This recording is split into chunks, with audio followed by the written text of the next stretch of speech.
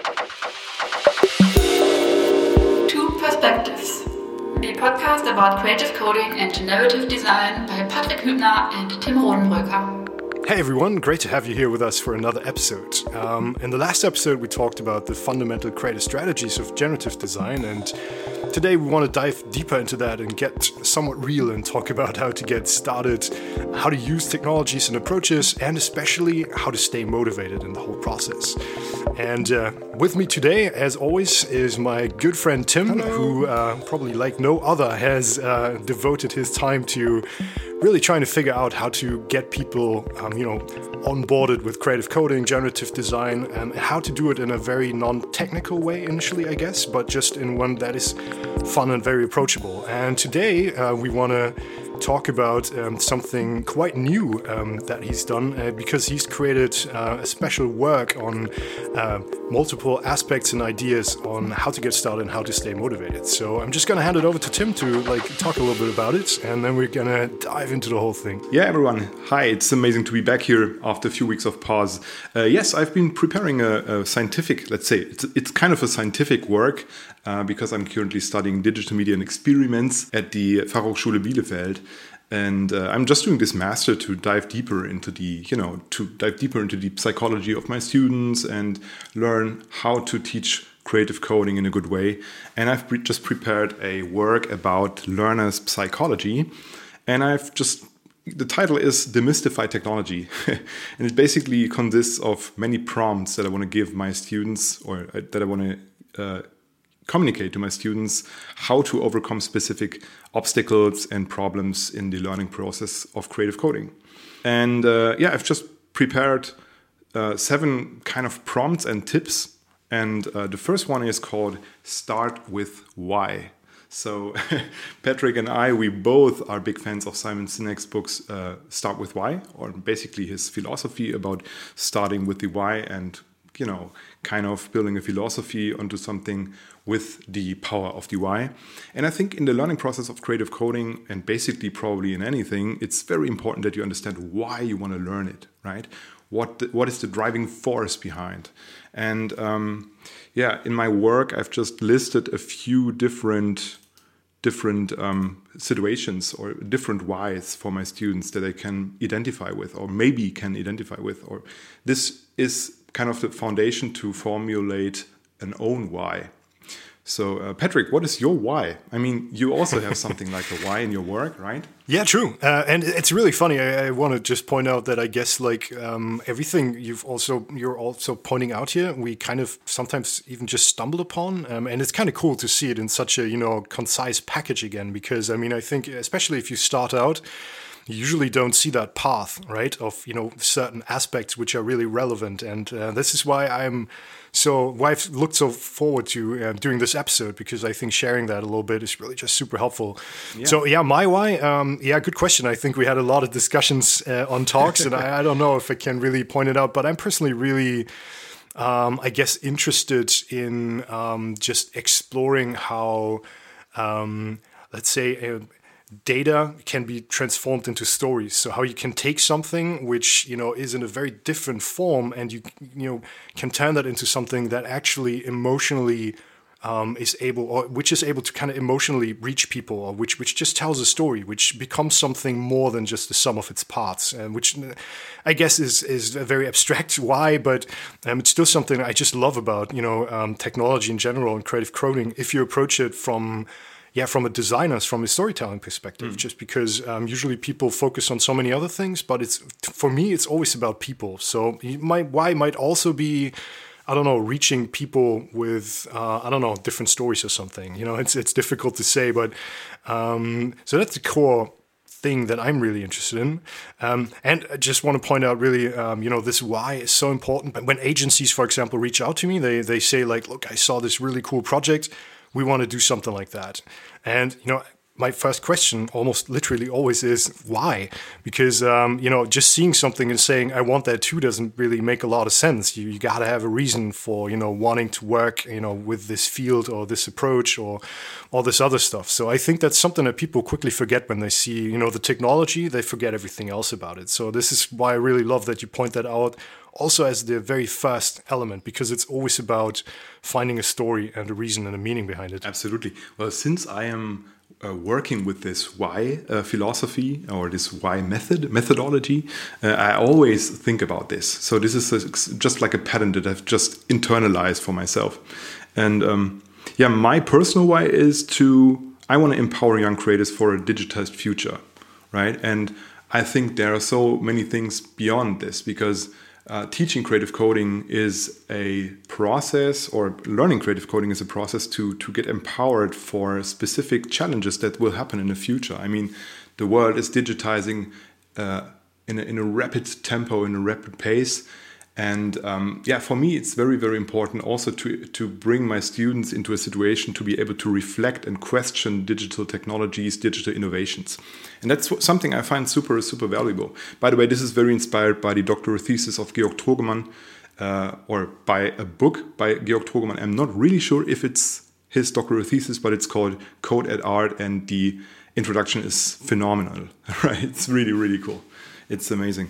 I mean, it's really also, that thesis, but everything else is, I love the word empower, just because it is about taking something back which you may have possibly lost or never even had, and that's just creative freedom and the way to kind of express yourself and to use these technologies in whatever way you want them to work. I think that is one of the also most cool aspects of creative coding, generative design, just that you get to build your own tools and that stuff. If you want to learn more about this, I'm pretty sure that we talked about this in the first 2 episodes in more detail, but I think it's still one of those things which is also why really you are being more empowered by not just using like all the commercial products which are out there, but you can really do whatever you want with this, and you are totally free to tell those stories and also think about aspects differently. Because what usually happens is, if you're in this like pipeline of Photoshop, Illustrator, whatever, you start to think in certain patterns, and while that might not necessarily bad, it's also quite limiting actually. And creative coding kind of forces you to just take a step back and explain everything you want to do in detail once more. And I think that's an interesting process of just discovering things totally differently. Absolutely. So in the future, and I'm just preparing the English blog post of all these points that I've just collected here in this work, I encourage my students I want to encourage my students in the future to formulate their own why in 2 sentences. Why they just attend to my course, why they sign up for my Patreon, right? So that's basically a very, very important question. And I try to inspire them by giving them a few hints, like, maybe you've seen an artwork that inspired you, or you want to learn how to develop own design tools. You want to, get a good job as a creative developer in an agency or something like that, right? I think this is very helpful for them to find their own why. Well, I think it's super helpful, because usually, I got drawn to this field just by kind of being really interested and intrigued, but I couldn't say why. And you can change the why, I guess, and you can adapt it, but still, like, having something like that gives you a path forward, because there's like a million possibilities and things you could do, but you can't do them all, right? So, that's like really, if you just say, this is the thing which motivates me the most, it really helps you to select which building blocks help you on your path forward the most, and which ones you might, for now at least, not pay that much attention to, because they might not be that super relevant. I definitely lost a lot of time to not having my why and kind of just, wandering off in all directions, which isn't necessarily bad, but it's sometimes not very focused. And so that's, I think, a really good thing to give your students as a hint. And I think it's just as much applicable to the quote-unquote real world of, agency design and all the other stuff, right? Because also there you need to have a very clear goal, especially as, budgets and time are always very constrained. So that's also really one of those things, how you get better projects that, are more successful. We could keep talking about this probably for hours, but what's your next thing, man? What's the next point? The next one is start with processing. So that's something I've been thinking about a lot in the beginning, right? So I'm quite good in processing because I just practiced it many years before, and I'm always kind of stayed in this basic sphere. That's something we are going to talk about also in one of these prompts later. But starting with processing, from my point of view, is a good decision. What do you think, Patrick? Yeah, absolutely. Just, I mean, if on the odd chance that somebody doesn't know what processing is, it's basically a software sketchbook, which allows you to start learning creative coding, generative design in a very visual way. So if you haven't heard of it, definitely, as Tim says, an absolute treat to check it out. Yeah, I mean, we had a lot of discussions about that, and I feel that processing indeed is a great approach if you really want to get your hands dirty, just because I think it hits that sweet spot between needing to learn to code. So it's not a visual environment. You don't click together nodes and then use it that way, but you have to learn how to code. But it's still something which takes away as much of the pain of development as possible at that stage, because you are definitely already struggling with, just generally learning how to code. So I think it's a beautiful environment. It's a safe place. It's a wonderful community. There's loads of resources if you ever get stuck. So it's definitely something that I think is the best choice for anybody starting out, just to be in the safe space, right? And if you are interested in learning processing, just go over to my website.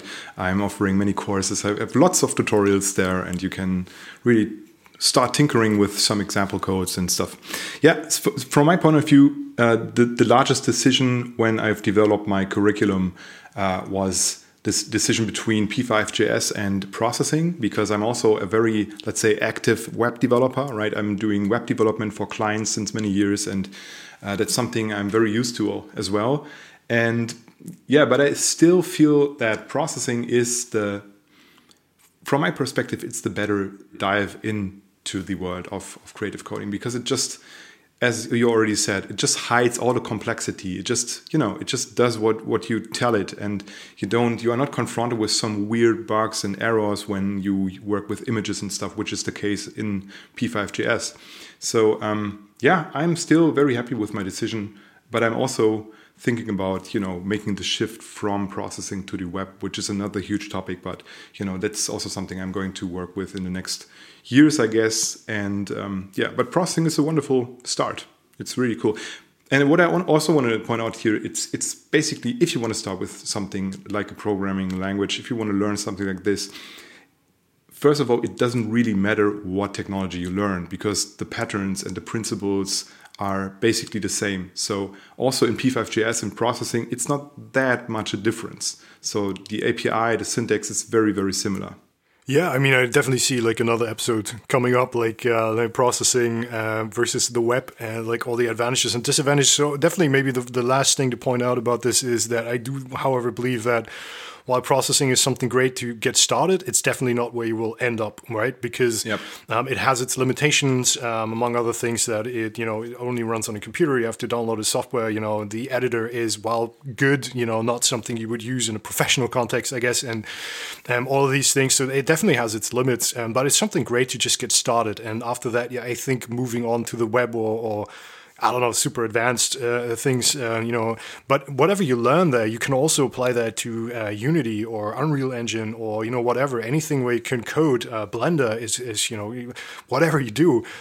As Tim says, those core principles, they will apply, but you will have learned them in a I still believe, very fun way, because in processing, unless, the code doesn't run at all, even if you make a mistake, it usually looks pretty cool. I mean, some of my coolest sketches early on were those where I didn't know what I was doing, but I screwed up and it still looked awesome. So, and that's the really cool thing about using visual output to learn coding in general, even if you're not an artist, just because instead of just wrong number and too bad, you get a cool visual treat sometimes. So that's a good thing.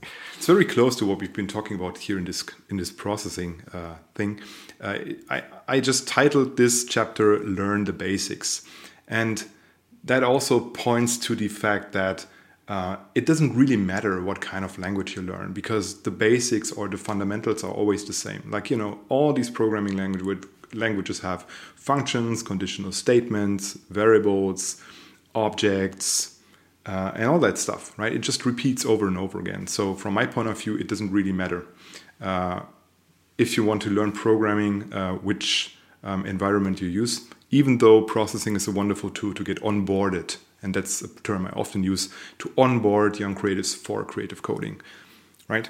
So I think that's also something I've been focusing a lot in the last years, looking at the basics, looking at how I can use them, right? Not going too much into complex libraries or things I don't understand. I always try to stay in the sphere of the things I really can control and that I can really understand. So I would probably, like, from my perspective, change that a little bit to stay true to the basics, or, you know, still stick to the basics, because what I usually see in the agency world is that people see this new technology, this, you know, creative approach, and they totally go overboard, and they forget that, you know, obviously every good campaign, every good story, anything you do in the design world, it still follows certain basic structures, and those are not magically, you know, overwritten by creative coding. They still apply. You just have different tools at your disposal, which is, I think, so important to point out every time again, just because, I just see people starting to think like, if we do this, everybody's going to love it. But, you know, in a lot of cases, you still need to tell like a simple story. You need to be very quick at reaching people. You need to be very good at actually, you know, containing them a little bit. You know, all of these things, you know, they still apply and they're not different. So from a creative standpoint, still your basic creative strategies and approaches, all of that stuff still applies. Again, I've pointed that out so many times just because people quickly forget it. It's not about the technology. The technology is yet just another tool at your disposal to do cool stuff with it. So I think these two things, the perspective you explain from actually starting to use it, and mine from kind of applying it later on, they still come down to never forget the basics. Yeah, absolutely. Yeah, the next tip or prompt is climb over that wall. And that is an image I always use in the first lesson when I start my seminars, right? Climbing over that wall is a very, very difficult process, right? In creative coding, you've got still a very steep learning curve. And especially for people who never dealt with programming, this is kind of hard. But as Stigmøller Hansen, his doctoral thesis, pointed out, it's a threshold concept. That means if you just reach a specific point, your complete perspective changes. I compare this with climbing at the top of the wall and seeing the sacred land of possibilities, right? So if you are in the beginning, you don't see that sacred land because you're just in front of this wall. And when you climb it up, you see all these possibilities that that you can, all these ways you can go. With creative coding, and that's magical. Absolutely. I mean, we've talked about music also a lot of, in our analogies here, just because we both, play multiple instruments. And I think it's the same way, probably in every skill you learn, it takes a while to, get over that first threshold. And obviously one thing you realize is there's always going to be a next one. So you just got to have fun along the way. I mean, especially, with the title of this podcast, I mean, this is really the territory where it's about being and staying motivated, right? I mean, you always have to have certain things you strive for, you work towards, right? Yes. And not, in the too distant future or in the too distant sacred land, not too far away, but just something you can reach, but always have in mind that there's definitely more coming and even cooler stuff. The most awesome thing I would say about creative coding is that, or generative design, once you start to gather certain knowledge, all of that adds up to much more than what it initially was. I would say it's the curve really grows exponentially in what you can do with your skill set, because initially it's going to be slow, but then if you say, wow, and if I combine this with that concept, that is going to make something extremely awesome, and that's definitely something you just got to keep in mind, right? I mean, it's going to get better quick if you just kind of find your cool little projects to work on, and if you stay motivated. Yeah, I love this idea of combination. So the book Generative Design or Generative Gestaltung, which has been released, I think 2009 in the Verlag Hermann Schmidt, also was structured like basic principles, and then the last chapter was combinations of these principles, and that was really a magical idea, because that's basically when it gets interesting, right? When you just connect these ideas, these principles. Yeah, that's really where the creativity happens. Yeah, absolutely. And I mean, guys like Tim and his course, they definitely help people to get over that initial threshold. And again, I'm very certain to have fun while doing it. I think if it's about motivation, long-term goals are important, but you will never reach those if you don't have fun. So if you're not having fun, whatever you're trying to do right now, then maybe just do something else in terms of, projects or concepts or whatever. Because I think you have to struggle maybe just a little bit. But I mean, I saw you learn creative coding yourself back in the day, and I think there wasn't a single day where you didn't have fun doing it, right? So, I mean, you never forced yourself, did you? I mean, it's like in the end, if you find good stuff, it's just cool. Or was that different? I can't tell this story often enough, but this coding in the woods thing, right? Renting a cabin together with you and Lucas to learn creative coding was my climbing the wall experience, right? It was really the kind of environment that I needed to really get on board. And before it was a very dusty environment for me. It was cloudy. It was very difficult to see the way, right? But it just took this 1 week of concentrated and focused work to really get started. And that's what I try to reconstruct in my teaching and in my seminars, in my courses, right? I know it's still very difficult, right? I mean, I create online courses that can be consumed via a website, right? It's something different than, renting a cabin and coding together. And I also have to say that you are so experienced and you always have been experienced in programming. So it really helped to have someone next to me like you who is able to basically answer any question that I had, right? That was really, really helpful. And always pointing out that there's something even bigger behind it, right? I mean, it's definitely a lot of interesting discussions we had. Absolutely. How many more awesome tips do we have? What about overcome the trauma? Overcome the trauma points to the experience in school where people get traumatized through uninspiring programming courses.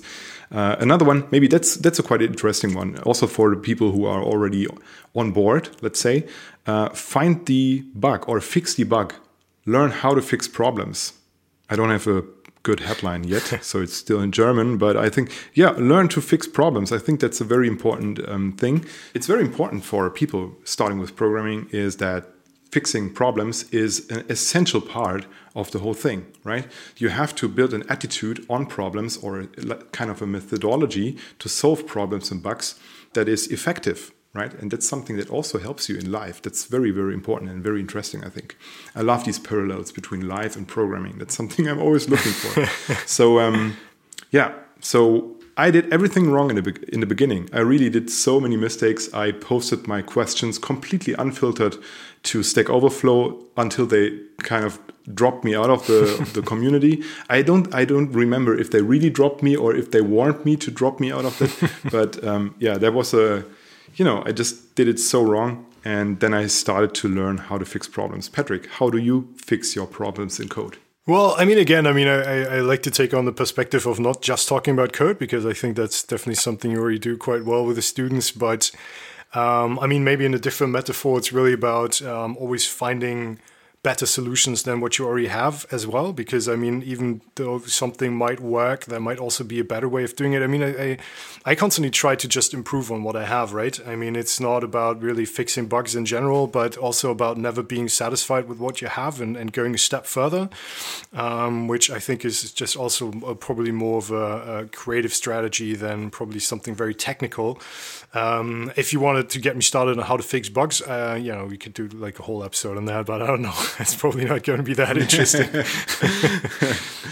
Okay, maybe I can tell you my 4 steps that I found. I don't know if that's the best way to do that, but the first thing I would do is just isolating the problem, right? Writing a sketch, or if you are working in processing, for example, which is very complex, then it makes sense to isolate the problem, to kind of recreate the smallest application that has this problem in it. And then it always helped me to describe the problem, right? Write a text about it, write questions that I have, right? That's step 2. The third step is to ask someone who's, maybe able to help you. But before, I think it's very important to try to solve the problem by yourself, because that's a very important training you need, right? Yeah, absolutely. And the last step is asking in a community. Well, that's not really valid for my Slack community, because the Slack community is there to ask questions, right? For beginners. That's basically it's totally fine to ask questions there. But if you're alone, I think asking in a community like the Processing Forum, for example, should be the last step. Oh, I forgot one step here, as I can see. I forgot to Google the problem, which is very, very important. It's probably the most important thing. Oh my goodness, I totally messed this up. Especially those first 2 points, though. However, that was what I meant by trying to improve. Because if you try to identify and describe a problem, you will always learn something from it, right? And that's what I meant. It's not just finding a bug in code, but it's also maybe finding a flaw in your story or finding a flaw in your campaign. Write it down, what you really want to do. And that's the cool thing also about creative coding, generative design. It kind of forces you to explain in very specific detail to a computer what your goal is and how you would want that to achieve. And for me as a designer, as a creative person, I think that has been one of the most valuable aspects of what I took away from this, because that's a skill that translates to everything you do, right? Whenever you do it. I mean, being able to specifically explain how something should work is really, really valuable with teams, with friends, I don't know, with your girlfriend, with whatever, right? So, I mean, that's definitely something, I think. I love that you always have these analogies to the real world. I do those myself all the time, because it's not happening in isolation what we're doing here. I mean, the skills you learn in this field, they go way beyond the borders of just coding. I mean, that's something that definitely opens up your world in different levels. We should definitely do a philosophy episode at one point, and that's definitely going to be a cool one.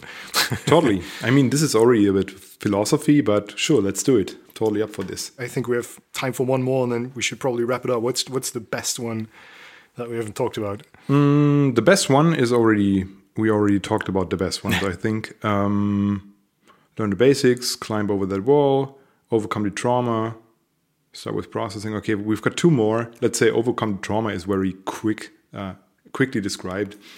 I think that schools, and that's what I experience also in my seminars in the universities when I teach creative coding to bachelor and master students, is that many of them have been traumatized through uninspiring programming courses in school.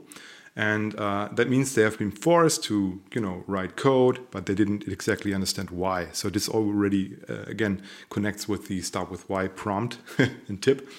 Yeah, and it's a catastrophe, because, I mean, these uninspired way of learning it is like, you're just basically destroying the opportunity or the perspective on programming, which is an amazing thing, right? It's amazing to learn programming. You can do so many things with it. You can connect to amazing people with it. I could, list 200 reasons why people should learn to code. But I think it's a catastrophe that people get traumatized through these very uninspiring courses. And that's what I'm kind of trying to fight against. I feel like coding should be inspiring, and creative coding is inspiring, right? Creative coding is a very good entrance also for people who want to code for, let's say, functional applications and, for companies and stuff. So this is a very good entrance. And yeah, that's what this chapter says. Yeah, absolutely. I mean, I think these are definitely connected because, I mean, I think it's always uninspiring if you don't have a why. And I can imagine so many things from school where people just said you have to learn it. And then you ask why, and they just say because. That's the worst thing to do. So because I have to. Yeah, because you have to. That's like a really shit way of finding a reason. Because everything is really interesting if you look at it deeper.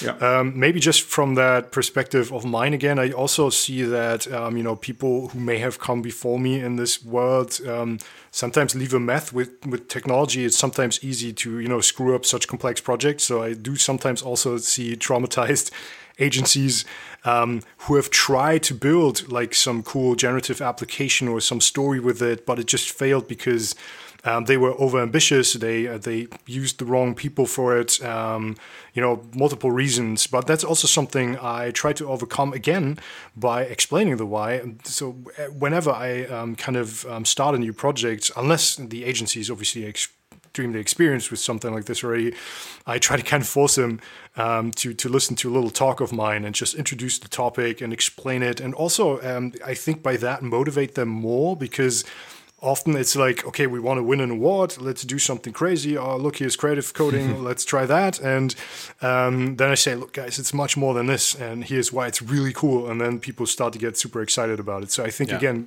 this why and being uninspired, that goes hand in hand if you don't have a good reason for it. Absolutely. Yeah, I love your narrative, how you explain this to the creative agencies you work with, right? I love how you present your personal methodology and what drives you and stuff. I think this is very, very professional, and it's very emotional as well, right? So yeah, it's really cool. Yeah, man, it should be about emotions. I mean, we're all doing a really cool job. I mean, I love being in that field, and it's super cool. And, you should always have fun doing it, and that's like so important. And I try to get that across whenever possible.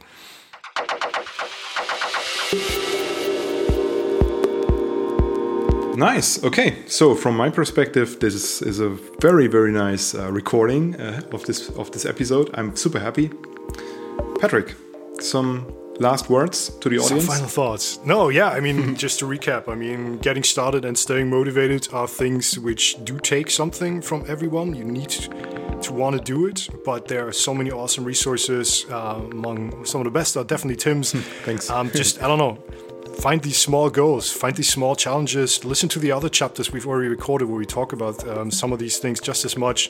Don't feel there's anything wrong you can do. As long as you're having fun, it's definitely awesome. And initially just, keep it simple, keep it consistent, and be curious, I guess, are the goals to do here. And, just do it. It's awesome.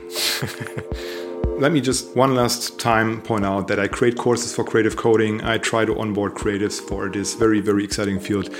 If you want to have an impression or get an impression how it feels to get started, you can become a Patreon, support me and the development of my platform, my curriculum. And I would love to see you also in the Slack channel, maybe in one of our meetups. I'm just started to plan new meetups in the last week. And looking forward.